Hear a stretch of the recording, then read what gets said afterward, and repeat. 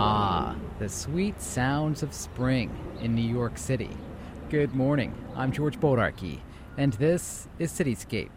You've heard of the Broadway musical Sunday in the Park with George? Well, this morning we're bringing you a show with a similar title. We're calling today's Cityscape Saturday in the Parks with George. That's me. New York City is home to more than 1,700 parks, playgrounds, and recreational facilities, and this is the perfect time of year to explore them.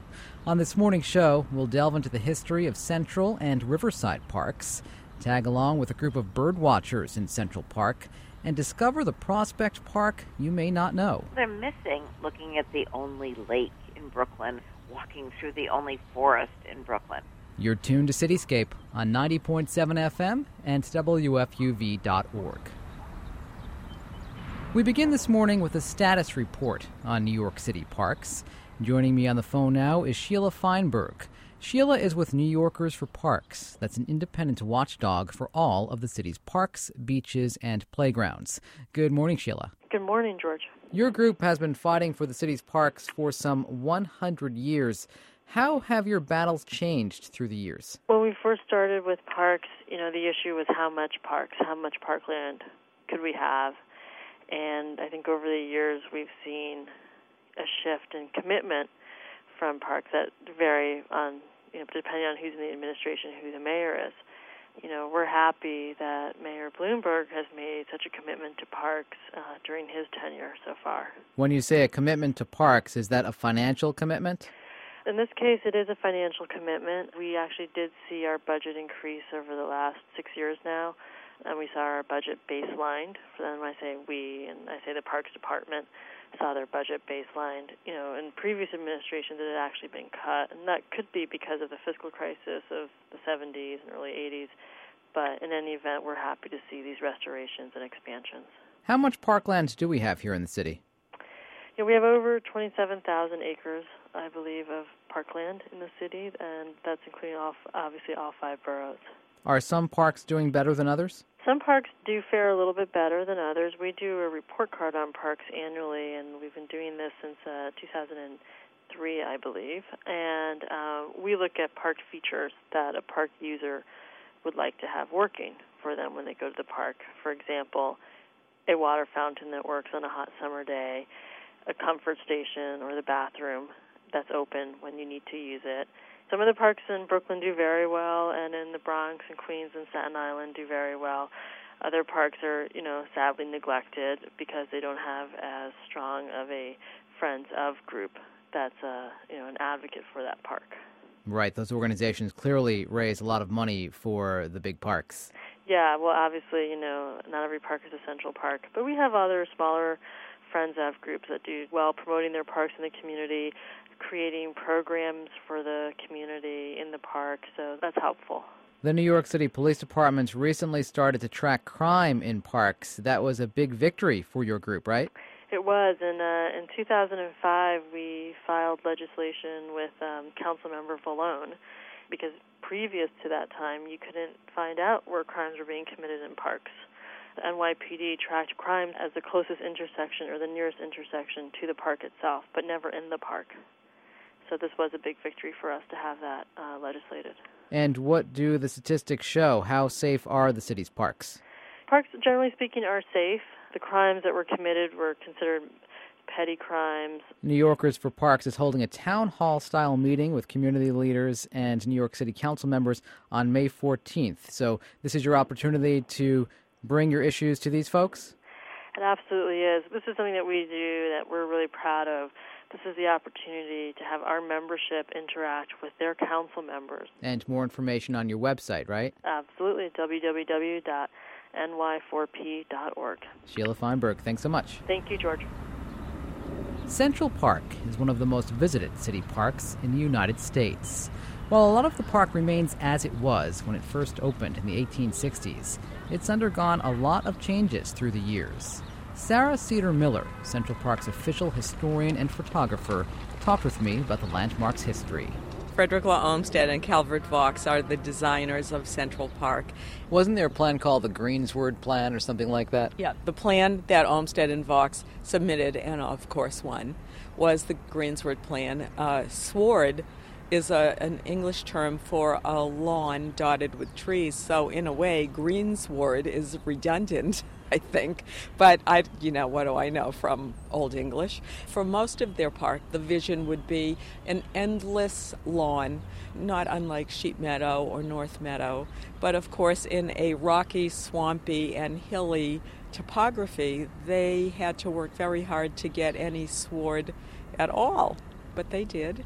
And it's a masterpiece, and in fact, I often say and have written that Central Park is the most important work of American art of the 19th century. And I've only been corrected by people who think it's just the most important work of American art, period. And the most important work for New Yorkers' sanity. This city is very busy. It can be kind of crazy out there. And when this park opened in 1860, this city was growing rapidly. It desperately needed the park, as it still does today. Absolutely. Before that, there were a few little tiny parks. City Hall Park was the biggest park in the plan because when they had laid out the city, they actually thought that, of course, if you're going to have a park, you would need it to have the rivers, and Manhattan is an island, and so they assumed that if people needed nature, they would just go to the shore. But of course, shipping industry said, oh no, we need all of that, and so they looked inward in the island, and they found this rocky, swampy land. Of course, 1,600 people lived here and had to leave, but now more than 1,600 people come here hourly for the rest and respite that is so needed in a city like this. Set the scene for us, if you will. Where are we right now? Right now, we're at the pond. We are looking at the first emerging daffodils and flowers of spring. We are looking at a man-made water body. It was originally a swamp. All of the swamps in the park's natural topography became water bodies. And we're looking at a bridge which people can walk over and see the magnificent skyline of New York City against the beautiful trees. That is one of many bridges in this park. Mm-hmm. There are, I think it's 31 ornamental bridges that Calvert Vaux designed. The whole idea was to separate traffic from pedestrians, the bridle trail, and the carriage drives. The streets of New York in the 1850s were impossible. You couldn't cross the streets at all. In fact, many years ago I went to Hanoi, and I had never been so horrified in my life. I thought, how am I going to cross the street? There's absolutely no rules, no traffic lights, no traffic cops. It's total chaos. And I thought, oh my God, that's just why Central Park was important. I finally really understood how terrifying it was probably to walk downtown and try to cross Fulton Street. The park was meant to be serene, and of course it wouldn't be serene if the pedestrians tried to cross the road while horse-drawn carriages and horseback riders were on the drives. So they thought of a system of separation of ways in order to give everyone, the space they need to enjoy the park in their own way. We entered the park through Scholars Gate. Each entrance has a name. What's the history there? The whole idea of the park, of course, is to forget the city. And so the designers and the commissioners didn't want you to say, for example, oh, I'll meet you at 60th Street and 5th Avenue, because immediately, of course, that's a reference to the city and its despised grid. And the whole idea was to forget the grid, and so you would come in on these meandering paths and totally the topography would be different than the grid of the city. And so they had to think of a name for these entrances, and they wanted the entrances to sum up something. And so they said, oh, well, maybe it'll be States of the Union, because, of course, the Union was in trouble at the time. And they thought of great Americans or great people or, whatever. And finally, they decided, very New York, very chauvinistic, to think of the professions that made New York City rich and populous, and honor those professions because those rich and industrious New Yorkers were able to afford this park. So it's a pat on the back, as well as a reminder. They say in their report of the nomenclature of the gates in 1862, no idlers or drones, of course, would be welcome in the park. The park was for tired workers. So this was America, and we are still a nation that adheres to that Protestant work ethic that founded this country. And so when you walk through Scholars Gate or Merchants Gate or Artists Gate or Artisans Gate or Woodman's Gate or Miner's Gate, you are reminded that after a hard day's work, you deserve a rest in this park, but only after a hard day's work. I understand that in the park's early days, there was a gatehouse and a gatekeeper at each of these gates. Is that right? They counted, they took tremendous statistics, as did many places. In the 19th century was when statistics were born, and they counted every vehicle, every pedestrian who walked through the gates. But there were also park keepers who were, there weren't signs. They didn't want signs mucking up the park. They wanted nature only, but they wanted people to know how to go to the park and where to go. So they had people stationed the way we now have signs, telling people how to behave subtly. There are refreshment stands as well as food vendors throughout the park. I understand there was a time in history when there was a mineral water pavilion here, and you can get mineral water right here in Central Park. One of the important reasons that people wanted the park in the 19th century to be constructed was to be temperate. There were immigrants coming from Ireland in particular, and the very uptight and buttoned down commissioners wanted, of course, no drinking anywhere near the park, let alone in the park, and they thought mineral water and clean and fresh water would be an antidote to all of those immigrants who were drinking alcohol, and that they would come to the park for healthy reasons and also for temperate reasons and drink mineral water, which would refresh them and lead them from their evil ways. Speaking of water, today we of course have water fountains throughout the park. Though in its early days there were water fountains where you could actually get ice water. On the Mall and a few other places, but particularly on the Mall, they would put blocks of ice under the water fountains. They were big blocky things, not like thin ones we have today. And the water would be pumped up. You would, step on a pedal and you would pump up the water through the ice, and you would drink ice water, which was, an absolute phenomenon at a time when ice water on a hot summer day simply didn't exist. The park was also home to a dairy at one point. It was home to a dairy that never had cows, but it did serve milk. There were no cows at the dairy, but there were sheep and there were goats throughout this park. The goats were eating the young trees, and the guards, the park keepers and the park guards, were somewhat horrified that they actually, I believe, had guns to shoot the goats. But one of the clever things I think they did with the goats was to round them up and have goat carriage rides on the Mall. And the sheep were a gift from some sheep people in England, and they gave a flock of sheep to the park, as were many animals. That's how the zoo got started also. And the sheep were grazed on the meadow, and eventually, by the 20th century, of course, it was known as Sheep Meadow. The park also once housed a casino. Yes, but that just means little house in Italian. It doesn't mean you were gambling there, although it was originally supposed to be called the Ladies' Refreshment Salon, because in the 19th century, proper ladies, did not go out and eat alone. So there was a place where ladies and children could dine by themselves without the male gaze.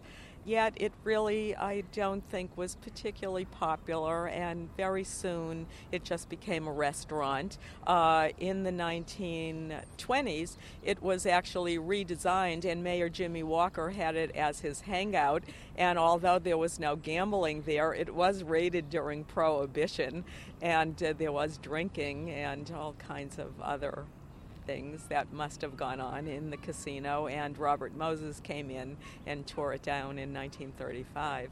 And another thing I learned, which really shocked me, was that only until the 1960s was it required that men wear shirts in Central Park, and you could be arrested even in the 30s and 40s for not wearing a shirt. The park had a dark period. People didn't feel safe walking through the park. There was graffiti all over the place. The years you're talking about are basically the late 60s through 79. But Central Park, what most people don't realize, went through several series of decline and restore. There was a very serious one in the teens and 20s that Robert Moses corrected. Then when Robert Moses left, he didn't have a plan in place. Yet again, the park was always a victim of the vicissitudes of the economy and politics. And so it had its good years and people would throw money at it, and it would have its bad years. But it's a living landscape, and if you don't care for it every single day, it will decline seriously. There are so many sculptures in the park. Tell me about some of those sculptures. What I love about the sculptures in the park, particularly like Schiller, or right over here we have Thomas More, an Irish poet, is that when the immigrants came to America, of course they were looked down upon by the establishment, and they weren't necessarily treated as people who had a wonderful culture of their own. And so the Germans or the Irish or the Scots, the Danes, the Italians, all gave sculptures of their heroes to say, look, we have a rich culture. It's as old and older than your culture, and we have poets and sculptors and artists and dramatists and writers that are as noble as the Americans. And so it was a way of bringing their culture of the old world to the new world. Balto is a pretty popular statue here in Central Park. Tell us about Balto. Balto actually receives mail. I believe he's the only sculpture to receive mail, and I usually have to answer it, because most school children write to Balto and ask why is he in Central Park instead of Alaska, because Balto was one of the sled dogs that saved children and adults from the diphtheria epidemic in 1925. 10 months after the sled dogs brought the anti-serum to the people of Nome, a statue of Balto was erected in Central Park. There were many books about this famous run right from the beginning, and people, even 80-year-olds, come to the park having read this book on Balto as a young child and have finally made it to New York, and the thing they know about Central Park, if they know nothing else, is the statue of Balto. And so Where's Balto is kind of like our Where's Waldo in the park. And I could be up at 110th Street and people will come up to me and ask me if I could direct them to where Balto is. It's like, ooh, you have a long ways to go. But he is probably the most popular statue, or the most popular feature, without question, in the park. Sarah Cedar Miller, thank you so much. Thank you. It's been a pleasure. Sarah Cedar Miller is Central Park's official historian and photographer. This is Cityscape on 90.7 FM and WFUV.org. Take a walk through Central Park in the spring, and you're bound to see friendly squirrels, moms pushing baby strollers, and lots of people sitting back and enjoying the sunshine. Here's what some people had to say about Central Park. I'm Robert Smith, and we live on 63rd Street. We love this park. It's everything to us because we're dog lovers, and it's a great area for all activity. My particular favorite spot is over in and around the boathouse and the lake, and over in the center part of the park. But we like 72nd Street. We like the zoo part of the park. Those are all equally beautiful for us. I'm Joe Terrell, and I'm from New York City. I think Central Park is really a New York City treasure, and I really enjoy going through it whenever I can. I only wish that I lived closer to the park so I could come more often. I always love walking through by the zoo because I love to see the seals. I think that's the best free attraction in New York. My name is Sharice Phillips, and I'm from Chicago, Illinois. I love Central Park. I think it's wonderful. A lot to do, a lot to see. I love to run through it. Love taking photos of all the different nature scenes. It's wonderful. Lovely playgrounds. It's just, you can spend the whole week just here doing something different every day. My name is Roger Payne. I come from England. When we actually come out of our hotel that we're staying in, which we're in the Wellington, you look straight up the road, you can just see Central Park from there, and as soon as you get to the end, you just notice it straight away. So, yeah, I think it's one of the first things that most people tend to sort of head towards, purely because it's a place to sort of get away from the hustle of the main city, really. Just as Central Park is a respite for New Yorkers and urban-weary visitors, it's also appealing from a bird's-eye view. A variety of migrating and nesting birds frequent Central Park, making it one of the best bird-watching spots in the nation. Okay, down near the water, swamp sparrow. We got a swamp sparrow. I am Star Sapphire. I'm from northern Manhattan, the Inwood section. I have been leading tours in Central Park for a full 23 years. On April 1st, we started our 24th season. We have a song sparrow just here to the left, kind of on the grass just to the left of the seam of these two big rocks is a song sparrow. As birds migrate along the Hudson, and most songbirds migrate at night, at first light they begin to look to where they want to rest and feed before they go on with their journey, and they see this huge expanse of green, and birds just filter in here. That's called pishing. All birders do some form of that, pishing or squeaking. It arouses the curiosity of certain families of birds. And a lot of times they'll just pop up out in the open to see who's making the sound, or what's making the sound, really. I mean, there used to be places all along the coast that birds could stop whenever they want, but we don't have that anymore. There's so much habitat destruction. We really need our parks. My name is Lynn Herzog, and I live right here in New York City on the Upper West Side. I've always liked birds, but it took me really years to find out that what an incredible place Central Park is, because it's just a magnet for migrating species coming from South America, coming from the Caribbean. It's one of the last great migrations of wildlife, and they're funneled into New York City. The best part of coming into Central Park and seeing the birds is their beauty. The colors, the shapes. Each bird is, even within the species, is different from one another. But in the springtime, because of mating, they have very distinct, very vibrant, rich colors to them. I mean, they're living works of art. Just going in between, just put its head up. Just into the rocks now a little bit. When you first saw the bird on the ground, what'd you say? Wow! Wow, you're there because it's absolutely gorgeous on the ground. That's what migration is about for the people of New York. One tiny bird making this many people happy at the same time. Bird watchers in Central Park. You can also bird watch in Brooklyn's Prospect Park, but chances are few people know about that. The Prospect Park Alliance recently launched a new branding campaign to promote the park's many features. I chatted with the group's Tupper Thomas.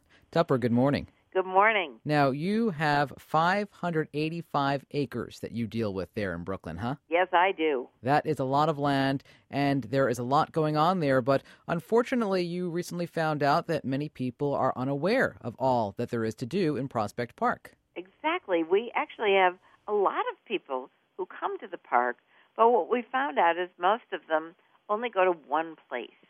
And so they're missing all the fun things you could do, like looking at the only lake in Brooklyn and walking through the only forest in Brooklyn, or going to the wonderful Audubon Center. Prospect Park runs through so many different neighborhoods, so if you live in a certain neighborhood, you may not go to the other side because you're staying close to home. Or you've driven there and you always drive to this one spot, because we really serve a huge number of communities, because we do have this only lake and the only forest, and There are a lot of small parks, but there are really very few large parks in Brooklyn for 2.5 million people.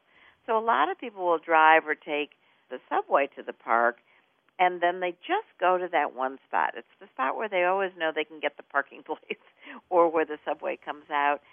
So they might be drummers at the Drummers Grove who've come in at Parkside and Ocean Avenue for years, and they've never thought about what the Long Meadow might look like and how fun it might be to have a big picnic there. You have a dog beach in your park. We do.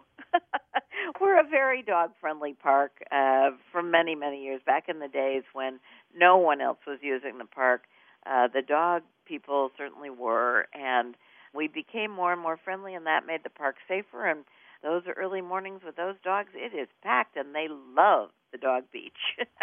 So talk to me about this branding campaign. How are you going about getting the word out about Prospect Park and all of its offerings? The first thing we did was we did a signage program at the entrances to the park that just said, the Prospect Park you don't know, and then people are looking at it, and there's a great big picture of something that you could do that people might not know about. We have maps up and things like that at the entrances to help people find their way to those locations. And then we've actually put out press releases, and people like you have picked it up, and it allows us to remind people to go around and take a look and see what's going on. Tupper, thanks so much for your time. Bye-bye. Tupper Thomas heads the Prospect Park Alliance. For more information, check out prospectpark.org. Before we wrap things up today, let's pay a visit to another New York City park with a rich history. Edward Grimm is the author of a book about Riverside Park, also referred to as the Splendid Sliver. There's a reason behind the title. Riverside Park is about 1/8 of a mile wide and close to 5 miles long, so it indeed is a sliver of a park. How did this park come to be? Well, the park came to be through the genius of Frederick Law Olmsted, who took a very unpromising landscape and converted it into a park. Riverside Park was a very craggy, steep terrain with railroad tracks running along the river, and Olmsted, who had already designed Central Park, came up with a plan for it. Calvert Vaux was also involved with this park, also involved with Central Park and Prospect Park. Vaux moved the park ahead over the next 30 years or so, and probably an unsung hero in the whole story of the park, I think. How so? You hear so much about Olmsted, and he certainly is a great name. But Vaux was actually they were rivals in some ways. They weren't all that congenial with one another all the time. But he was the engine that pushed it forward through the difficult years that followed its very beginning. Robert Moses also played a role in the creation of Riverside Park through the years. Well, he played a very big role, and a somewhat controversial one, too. He became Parks Commissioner in 1934. He had a saying, it's a quote I love. He said, "If the West Side does not stir you, you are a clod past redemption." The West Side did stir him, and he did many fine things with the park, which by then had fallen into a lot of disrepair. All of the stench from the trains coming down from Albany was wafting up to the drive, and there were a lot of problems. So he took it all in hand with his characteristic vigor, and he created playgrounds, he created the 79th Street Marina. He did a lot, but at the same time he only covered the tracks from 72nd to 125th Street, and the people north of 125th Street in Harlem, I think, felt shortchanged at the whole transformation of the park. There are a number of monuments and memorials in Riverside Park. Most people are familiar with Grant's tomb, but there are a number more, including one for Eleanor Roosevelt, which I understand is the first monument in a park dedicated to a woman? That's right. The monuments run from 72nd Street, where Eleanor Roosevelt is, up to the Ralph Ellison Memorial. And along the way, there's the Warsaw Ghetto Memorial and the Firemen's Memorial and, of course, Grant's Tomb, the Soldiers and Sailors, and a lovely little memorial that is within about a block of Grant's Tomb. It's called Memorial to an Amiable Child. It's a lovely spot, and it's dedicated to a 5-year-old who died in a fall from the cliffs, and it's something that should be seen by people who get up there. There's a tremendous amount of history in the park. Ed Grimm, thank you so much. My pleasure. I'm gonna lay down my burden. Edward Grimm is the author of Riverside Park, The Splendid Sliver. E. Peter Schroeder is responsible for the photographs in the book. And that's it for this week's Cityscape. We hope you get the chance to romp in a park this weekend. I'm George Bodarky. My thanks to producer Rashida Winfield. Have a great weekend.